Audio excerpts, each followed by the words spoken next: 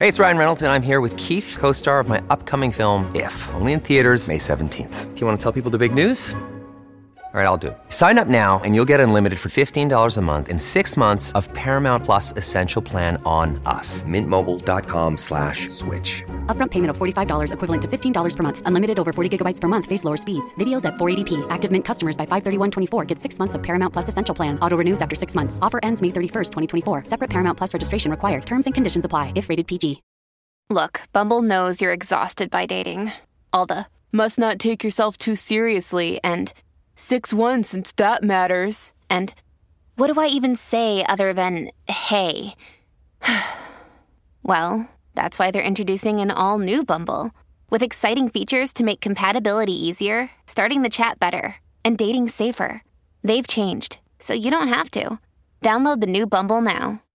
Hello, everybody. This is Marshall Poe. I'm the editor of the New Books Network. NBN listeners like to read books and buy them. So we thought we'd tell you that right now, our friends at Princeton University Press are having a remarkable site-wide sale. You can get 50% off books, including ebooks and audiobooks, with the code 50, F-I-F-T-Y, at checkout until May 31. You can save some real money on Princeton University Press books. I encourage you to go there and check it out. Welcome to the New Books Network. Hello and welcome back to the New Books in Indian Religions podcast here on the New Books Network. I'm your host, Dr. Raj Balkaran. More about me at rajbalkaran.com. More importantly, today I get to speak with Dr. Emma Stein. She's assistant curator of South and Southeast Asian art at the Smithsonian National Museum of Asian Art. We'll be talking about a fascinating, important contribution to the field called Constructing Kanchi, a City of Infinite Temples. Emma, welcome to the podcast. Thank you. Thank you, Raj. It's a pleasure and an honor to be here today with you. Thank you. This will be a fun conversation indeed. Tell me, what is it that you do? You know, your work as a curator. Before we dive into the book, give a bit of a background of what that's like, what that involves. Mm-hmm. That sounds great. So I work at the National Museum of Asian Art. My area is, our collection really covers South Asia, Southeast Asia, and the Himalayas. But my primary responsibility is our Southeast Asia collection and also South India because of the research that I've done directly for this book and in my doctoral work, studying Chola bronzes, processions, Hindu ritual, religious culture, etc. So my job at the museum is often taking extremely complex material and making it legible, accessible, exciting, transformative for general public audiences and for everybody who ranges from specialist experts to young children. So it's a big challenge, but I really enjoy the public-facing aspect of. It sounds like you do a visual version of this podcast. I think that's right. Fantastic. Tell us a bit about that journey. I mean, did you always want to go into curation? What got you on this path? Was it related to your PhD? Were they separate? Like, how did that work out for you? I've always been an objects person and a space person. I actually have a background as a professional dancer. I was a modern dancer trained in Martha Graham technique in New York. And Martha Graham technique is extremely three-dimensional. It's all about spirals around your back and turning around your spine and kind of impulses from your torso moving out into your extremities. So I've always thought about the body in space. And I think that really informs my understanding of art and architecture and my love of temples and spaces to explore that have all these different sizes and shapes of areas that contain the body or contain the gods inside. So that background as a dancer certainly drove me to be interested in museums and in objects. And my goal as an art historian and in pursuing a PhD was always to become a curator. I love to teach. I love to lecture and things like that, but certainly the idea of juxtaposing objects and creating spaces in galleries was the direction that I wanted to go. A dancer and a doctor, a multifaceted individual indeed. Just to drill down on this a little bit more, I think there might be some interest among public. Are curators typically PhDs, or are you the exception, would you say? Curators now typically are PhDs, yes. In previous generations, sometimes going into a museum with a collection was really the only opportunity to study that type of work. And curators have been responsible for creating sort of new academic disciplines within art history. So some of the more senior curators and from previous generations didn't have PhDs, mostly because there was nowhere to study what they did and no one to study with. But certainly today, curators generally have PhDs. So then this book is the result of your doctoral research, correct? Yes. Okay, so now tell us how was it the desire to curate that got you into the PhD program, or, what's the backstory behind the book? How did you get interested in this particular topic? Great question. Trying to think how far back to go.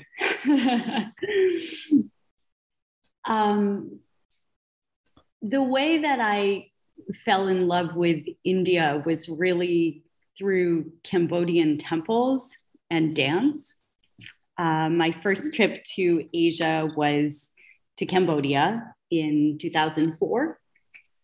And I was captivated by the sheer number of temples. Of course, we've all heard of Angkor Wat, but as soon as you start to do the tiniest amount of research, you realize that Angkor Wat is one temple among a complex of dozens of temples in the immediate area.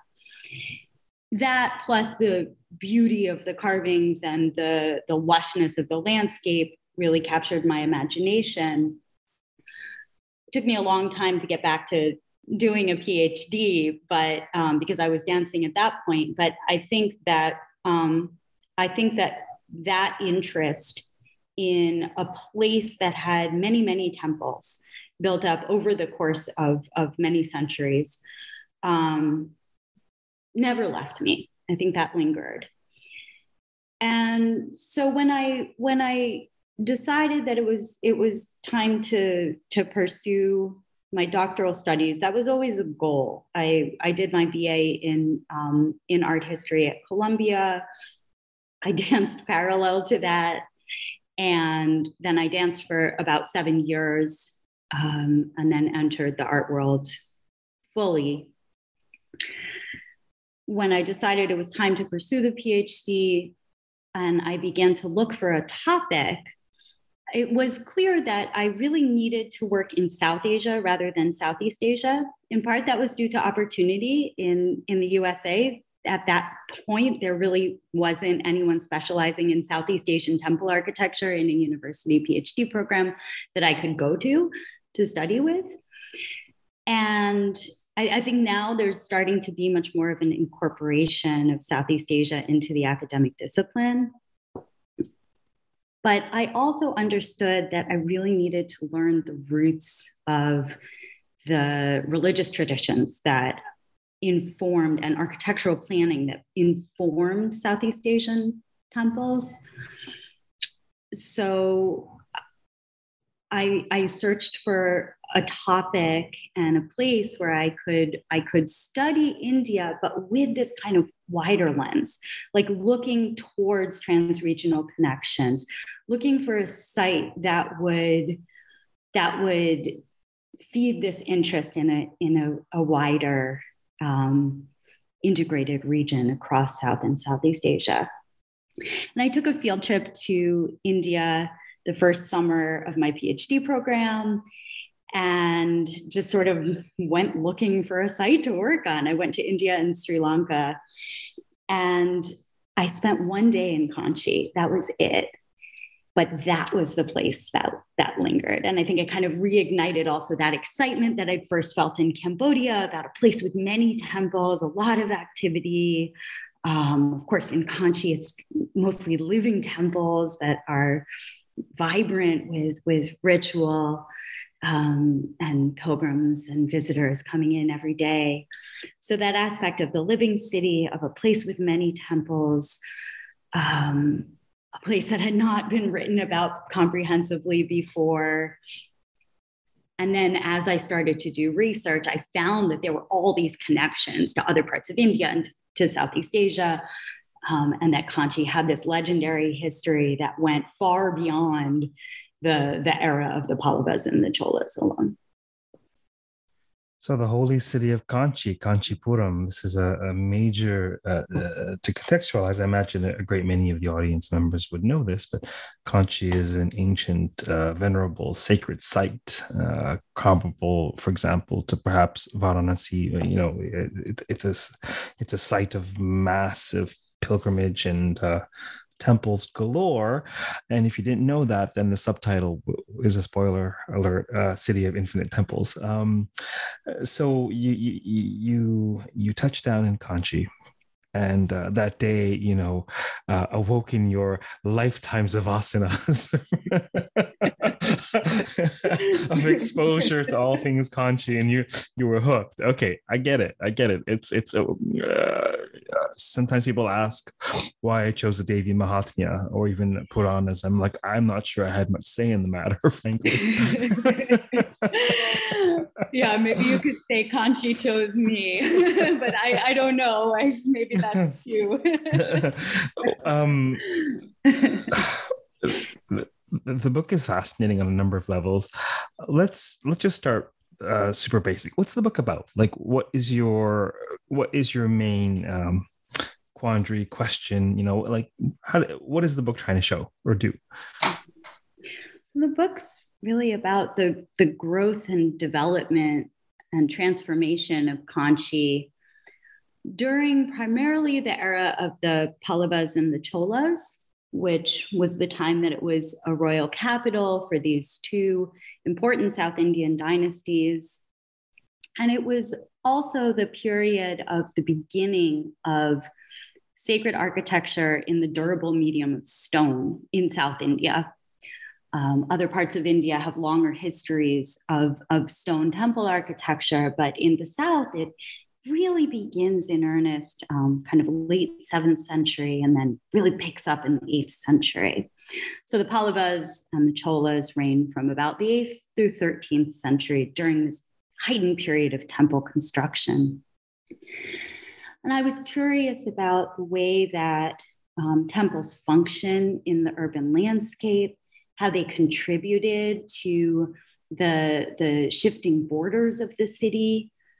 Is the current footprint of the city the same as it always has been for all intents and purposes, or has it moved over time? How's it structured? How's it layered? And then how has it been changed in the aftermath, in the many centuries since that period of initial accelerated construction? Yeah, so there's so many different points of entry. Let me just pick one. Is it common? Like, do we have a scholarship on cities? Like, do we have monographs on various Indic cities, or is that fairly rare? There's certainly been a lot of work done on Varanasi, which you mentioned earlier, and I think that it's. Oh, and on Halebidu, Catherine Kasdorf did her PhD work there. And actually our work intersects in a number of ways in the ways we've looked at the structure of cities.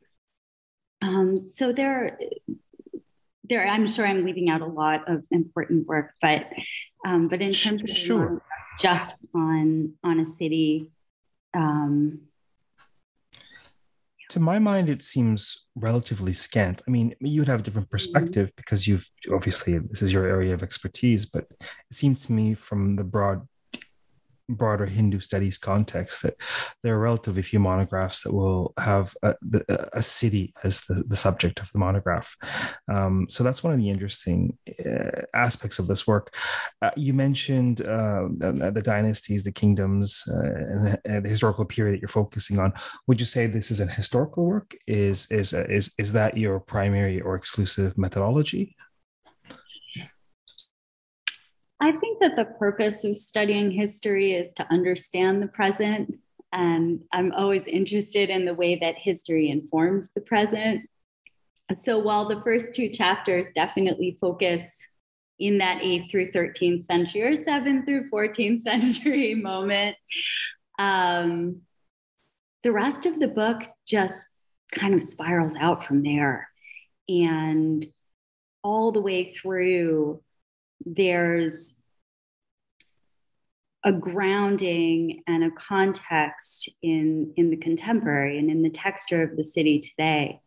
So it is historical, but I would hope that this book would also be of interest to anyone working on the colonial period, on post-colonialism, and then on present day Hindu culture, religion, art history, temple architecture, and urbanism. Well, you preempted one of my questions, which was, who might be interested in this book or what subfields might it engage? Why don't you give us a lay of the land of how the book is structured? So the book is structured through the pairing of kshetra and kshatriya, this dual principle of dominion that is known from South Asian literature about kingship and sovereignty. And so kshetra is a Sanskrit term meaning field. And so it can be the terrestrial field, like it can be a field a farmer plows. It can also be the field meaning the body as the field for the indwelling soul. It's a really beautiful concept. So kshetra is, sorry, go ahead. No, I couldn't resist the famous opening lines of the Bhagavad Gita come to mind, right? Dharma kshetre kurukshetre. It is a beautiful metaphor. I just, one of my last podcast interviews was with Karen O'Brien Kopp, who was talking about the use of agricultural metaphors like seed, the toasting of the seeds, and it's Buddhist, it's Hindu, it's this metaphor that's so pervasive, and what kinds of seeds are they referring to? So it's definitely a rich metaphor. It's not typically my habit to interrupt folks on this podcast, so I apologize. Please continue. Oh, please. That was a great interruption. Thank you. So kshetra is the terrestrial dominion of a sovereign. And so the first half of the book is kind of this kshetra of Kanchi, which is where are the temples located, where are the roads located, where are the rivers located, where are the fields located, what order were things built, kind of making chronologies, both relative chronologies between buildings and roads, and also even within individual structures and within individual shrines within those structures. And then so once we've laid the field, we've defined our boundaries, we've defined our ground, then the book transitions into this less tangible aspect of dominion, which is kshatriya, which is sphere of influence.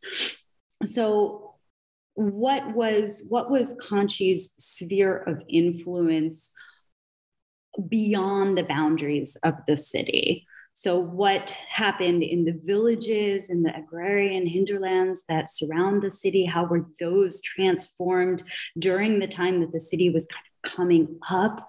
And then what was the city's role in larger trans-regional networks of Buddhism, of circulation of goods and ideas, primarily religious cultures, traditions across a wider region. And then how did Kanchi compare with other cities across this wider region where it had reach, it had connections? How did it compare structurally? I looked far and wide for other cities that had a similar kind of structuring of this dense but wide distribution of temples, where the city kind of squeezes in between the temples, and there's a close coordination between temples and roads, which I hope we'll talk more about. And I didn't find other places in India that were comparable, certainly not in Tamil Nadu.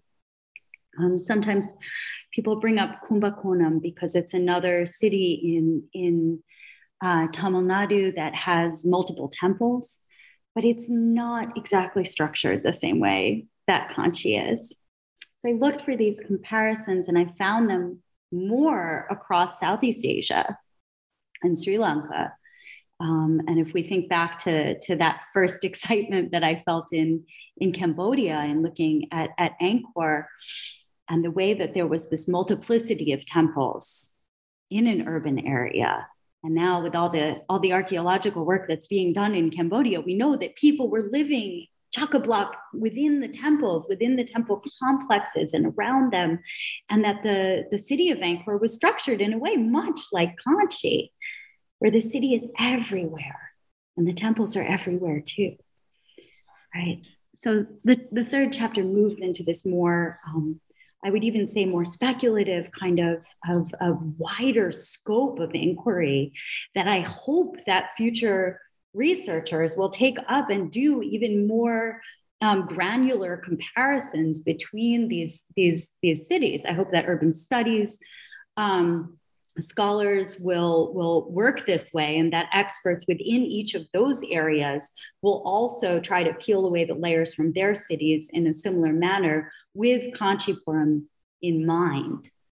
And then we move sort of chronologically as well forwards radically in time to the colonial period and to travelers' accounts, early photographic surveys, records of the Archaeological Survey of India from its formative period in the 19th and early 20th centuries, and look at what happened in Kanchi during that time and how that can reveal changes to the structures that have happened in relatively recent, very recent history, even since the 20th century, to how we see the city today. You mentioned in passing this tantalizing thought about the association between temples and roads, and now you'll have to fill us in on that association. Absolutely. So this is for me the most fascinating aspect of Kanchi, is that it's structured with this hidden footprint, this hidden urban plan, and a beautiful symmetry, where temples face each other from across a central thoroughfare. So there's a main road that runs right through the center of the city. And it's still a main road. Historically, it was a main road beginning around the year 1000, but still today, it's the widest street in town. It cuts right through. It's busy with traffic from about 6 o'clock in the morning until well after sundown, which makes taking a photograph of it really difficult. But what I found as I began to map Kanchi's temples, because my process was really just walking around the city. It's a city, but it's a small city. You can walk. It's a long walk from one side to the other. But I would walk because that way I would sort of trip over things, and I would find temples that hadn't been previously documented before, some of which were active shrines and others were more or less hidden behind perpetually locked gates. And I could just see the tower of its central sanctum kind of peeking out over the enclosure walls. So as I started to document the temples in the city and to map them, the two things that I would always make sure to note were deity of dedication. Was it Shiva? Was it Vishnu? Was it the goddess? Was it Murugan? Was it someone else? And orientation. Which way did the temple face?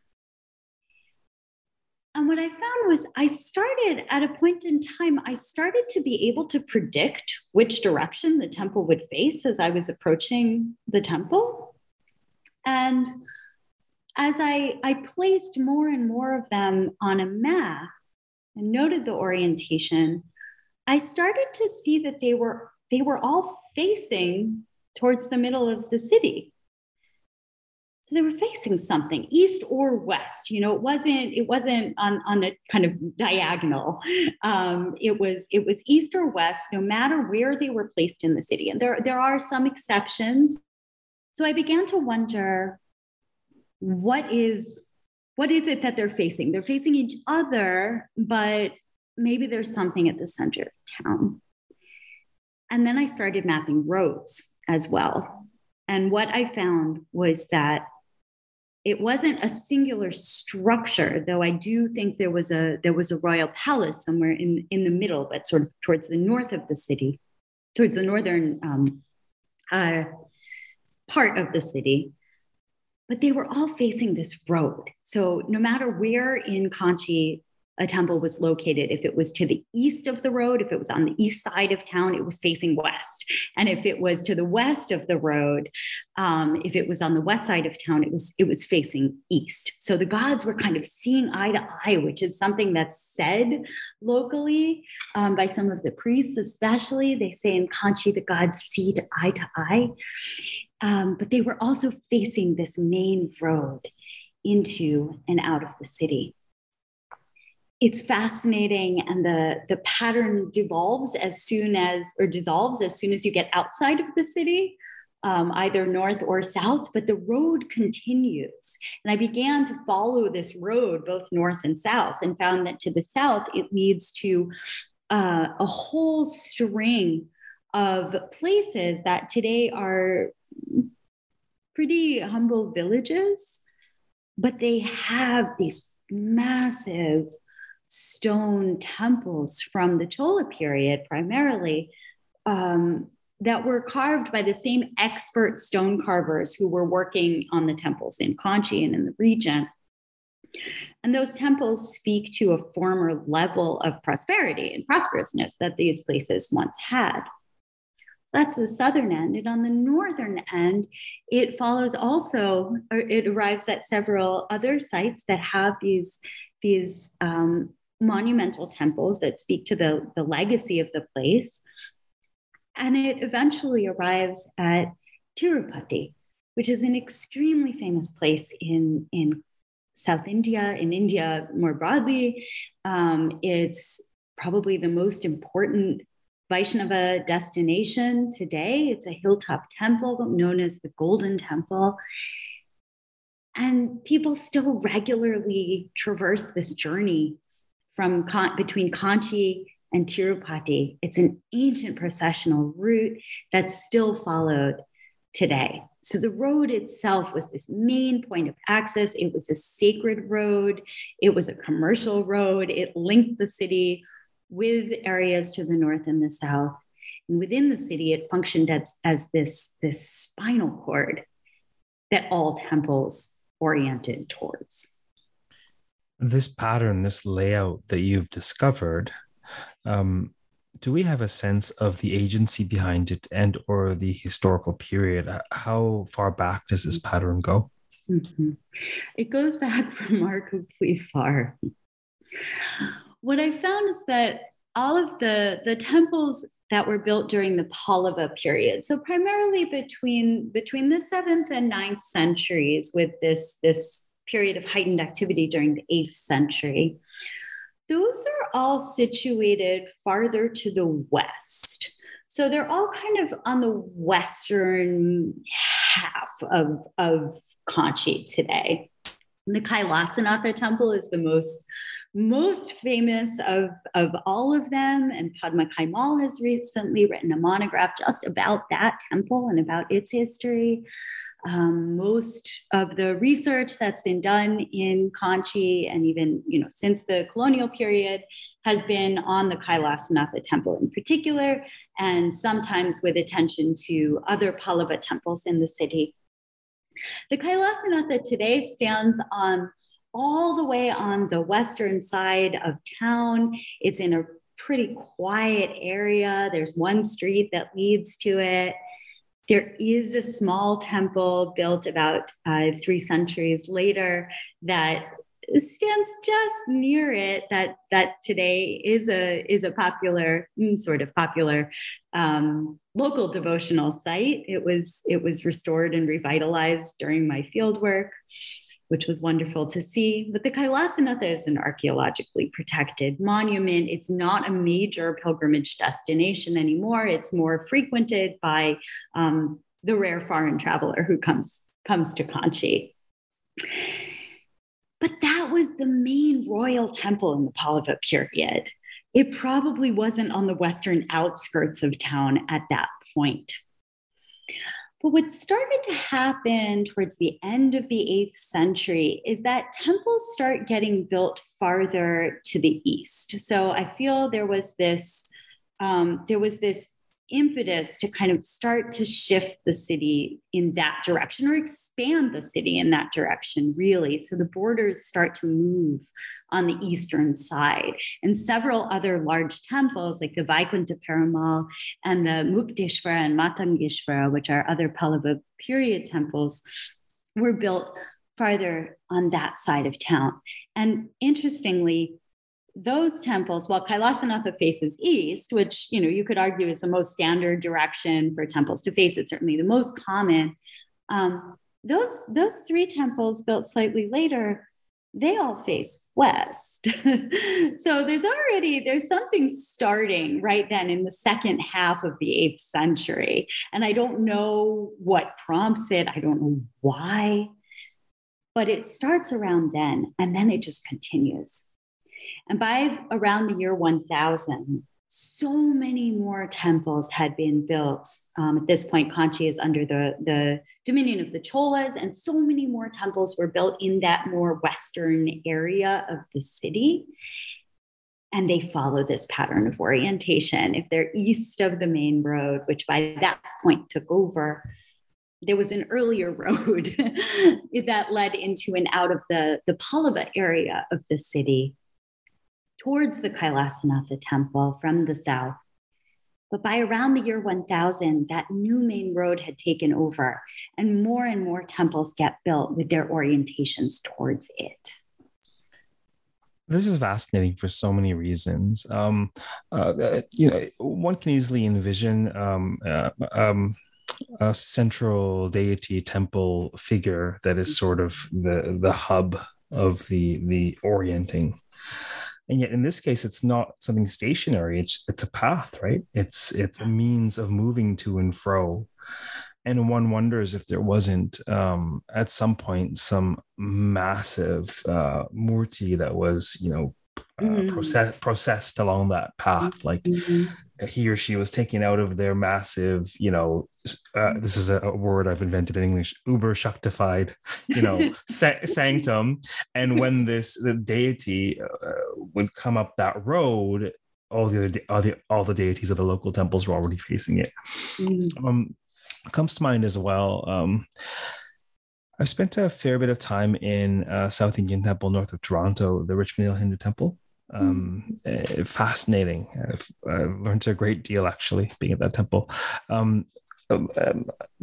One wonders. Certainly, there are various shastras, agamas, wherein we find the do's and don'ts of temple maintenance, the rituals required, the Vastuvian direction on like should the murtis face north, south, east, which murtis can be in which locations. If there's, one wonders if there isn't a body of shastra somewhere that talks about, I realize this as well beyond the purview of your already very substantive contribution, but one wonders if there aren't rules known locally in terms of what was going on with this.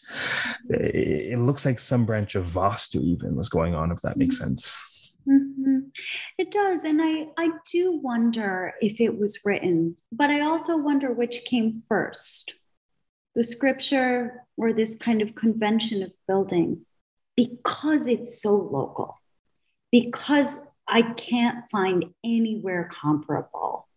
It seems that if it were scripture, if it were written, you might find that that text had circulated, right? Because it's easier for a text to circulate than it is for, I don't know, an architectural plan of a city, which didn't exist, to circulate.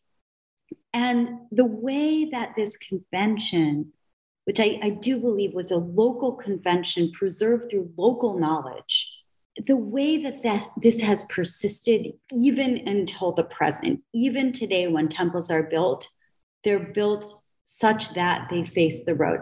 Not always. There are exceptions.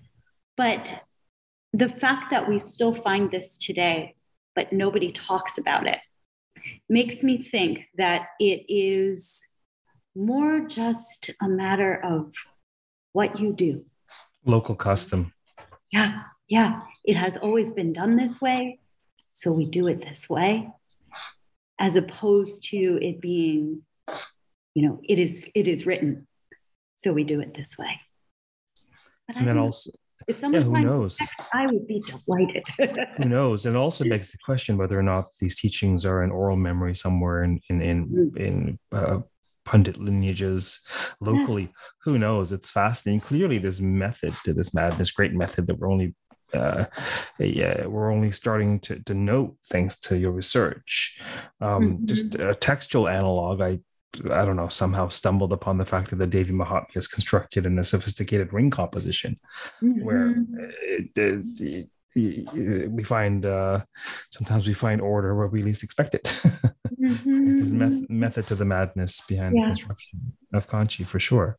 And I do wonder if this saying, in Kanchi, the temples see eye to eye, which is mostly spoken by older priests, if that is a kind of vestige of this knowledge. It would be conjecture for sure, but to my mind, yeah, definitely. Absent any evidence, it can't be by chance that practice is local custom, and so is that saying, and that practice maps onto the saying. Whether or not people consciously realize or remember where that saying comes from. Definitely, seeing eye to eye seems to map onto the layout of the city, which is fascinating. I'd like to ask you a question that is, a little more broad and maybe beyond your particular field of expertise, but you may well have more insight into this than I do.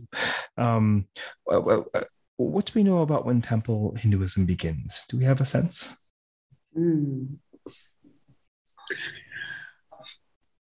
By the Chola period, there's an expansion of the types of sectors of society who seem to have been participants in temple life.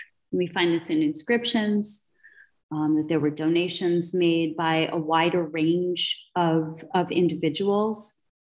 And there are also spaces that are kind of literally built in the temple that seem to accommodate a larger number of devotees. There are mandapas, which are these kind of pavilions that are shelters for pilgrims. There are feeding halls that are specified in inscriptions as being for pilgrims traveling, for example, between Kanchi and Tirupati along that ancient pathway. There's an enhancement to the kinds of facilities that temples are connected with.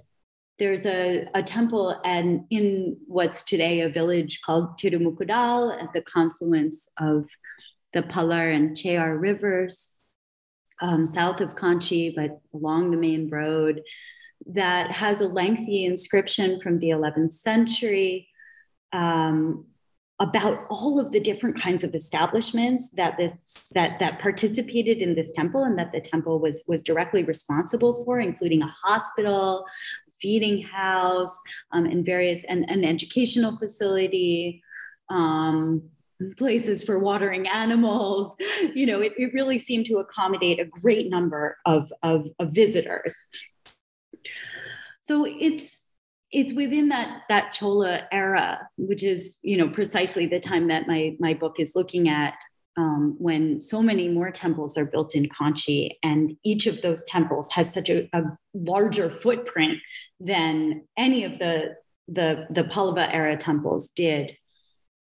This is not to say that I believe that the Pallava temples were exclusively for members of the royal court, but I think we have the evidence there a couple centuries later for this swelling of personnel and of clientele for the temples. It's also the time when we know that religious processions of Hindu bronze icons of deities was in full swing. We have, again, inscriptions talking about donations of bronzes to temples, talking about processions, talking about rituals that took place. Those are in lesser numbers, in fewer numbers than donative records of gifts of perpetual lamps for the gods, or sheep to facilitate the oil for the lamps, or land for cultivating a temple flower garden, or funds for repairing a tank. The ongoing maintenance and repairs and renovations that have happened with, have had to take place for stone temples is just a continuing fact of life even today. What do you most hope folks might take away from this book? I hope that they'll see that Kanchi was never in a period of decline, that there was never a pause to its momentum, to its vibrancy, to its importance. There's a whole line of narrative in colonial literature that uses words like dilapidation, decay, decline, deterioration, abandon, ruin. And I hope that through this work, anyone who reads this will see that that was a fiction. Kanchi was a bustling, crowded city, replete with festivals and precious resources, both natural and material, throughout the colonial period. It didn't have a pause, and it continues that way today. An important intervention indeed. Tell us, what was behind this perspective among earlier colonial scholars about the dilapidation, the decline? What was driving that characterization of Kanchi? Well, it was a characterization of South Asia more broadly, and it fostered the belief in their own necessity in the region, in the empire, and in earlier colonial speculation in the area. There was a tendency, I've found, now I can speak more specifically to Kanchi, because it had such a wide range of temples, some of which, today have become archaeologically preserved, and others have become still these large, popular centers of devotion, of active devotion. Already by the 18th, 19th century, the Pallava temples, which then were selected for archaeological preservation, it all connects, those were in a relative state of disuse, okay? And some of this is because there's a tendency within Tamil Nadu, at least, for temples that were established by royal dynasties to fall out of use when the dynasty is no longer in power. And temples that were built or rebuilt or reconstructed as a result of local patronage tend to continue. They continue that legacy generation to generation of devotees. And this is, this trend has been pointed out by a team of scholars from the École Française d'Extrême-Orient, who have been very useful and helpful colleagues for my work. Valerie Gillet, Charlotte Schmidt, and Emmanuel Francis. They've looked at this difference between what they call royal and local bhakti, and the differences between royal temples and local temples. So the Pallava temples were royal temples in Kanchi. They were built by members of the royal court or kings. And they did not sustain the same level of devotion after the Pallava period. So by the time colonial visitors came, or foreign visitors came in the colonial period, they found these Pallava temples in sort of quiet areas of the city. Remember, by this point, the city has radically shifted away from the Kailasanatha temple, which is a large temple that was being used by just a small number of very local devotees, just in the immediate vicinity, living right around the temple grounds. And the other temples were kind of overgrown. They were half buried. They were actually dilapidated. But what happened is that the early surveys tended then to focus on those temples to the exclusion of all of the active temples in the city. And some of that may have been a result surely of convenience, that they could photograph there uninterrupted. They could get, they could just walk around freely and observe. Whereas there seems to have already been some level of restricted entry at places like Ekambaranatha and Kamakshi Amman, which were still very active at the time. And so this focus on the Pallava temples also served the story of India being in a state of decline, and therefore the colonial officials who were coming to, relative positions of power, even within Kanchi, really had to be there, of course, right? Because Kanchi really needed help. Of course. Serve that story, right? Of course, and the Puranas are debased texts that are the result of priestcraft and folly, and etc. Sure, certainly, such biases are not unknown in my own research. So is this work that you're continuing? What's next?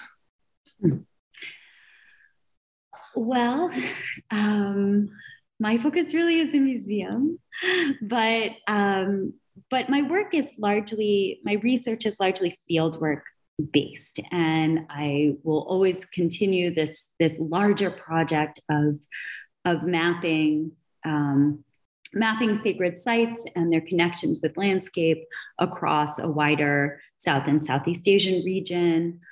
I have plenty of field trips that I'd like to do to add sites to a growing resource called Sacred Sites in Southeast Asia, which is an interactive map that I've built with colleagues at the museum and at the Smithsonian.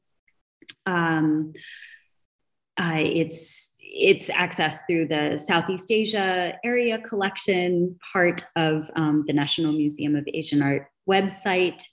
And you can explore temple sites throughout. We've put up Cambodia, Indonesia, and Myanmar, and see photographs and read sort of short photo essays about many of those places. So that's a place that's a resource that I hope to continue to build and plan to continue to build.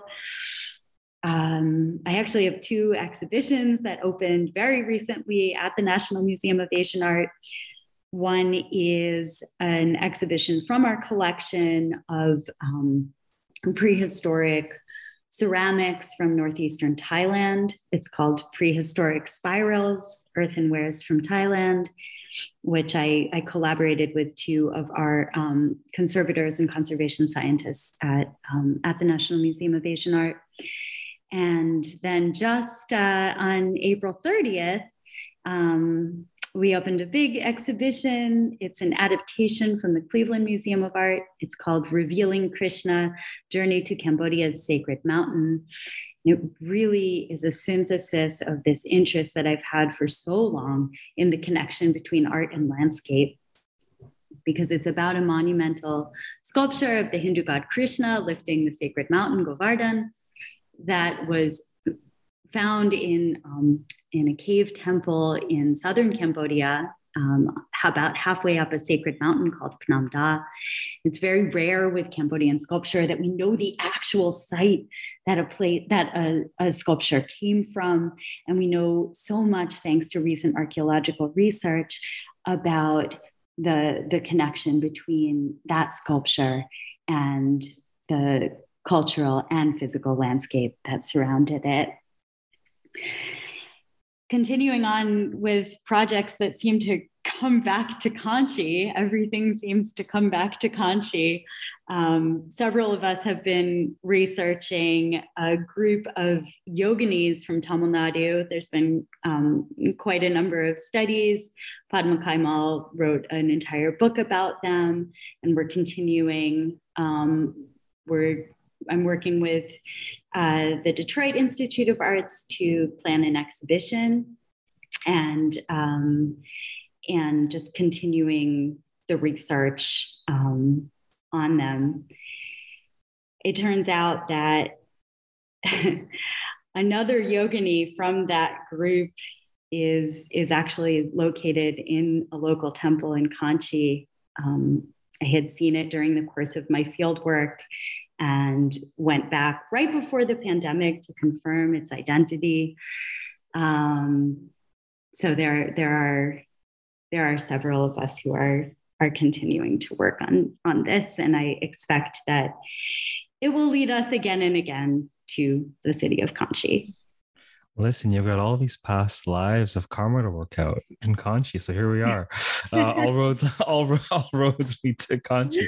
Well, clearly, you have no shortage of endeavors which sound significant and which clearly feed you, which clearly you're excited about. So that's great. It's fascinating. You'll have to come back on the podcast sometime, whether pertaining to publication or perhaps a more broad conversation about an exhibit or such. Thank you. Thank you. That would be such a pleasure. It's really wonderful speaking with you. I've really enjoyed this conversation. Likewise. So for those of you listening, we've been talking to Dr. Emma Stein, who's assistant curator of South and Southeast Asian art at the Smithsonian National Museum of Asian Art. We've been speaking about a brand new Amsterdam University Press publication called Constructing Kanchi, City of Infinite Temples. Until next time, keep listening, keep reading, and keep contemplating the ancient city of Kanchi. Take care.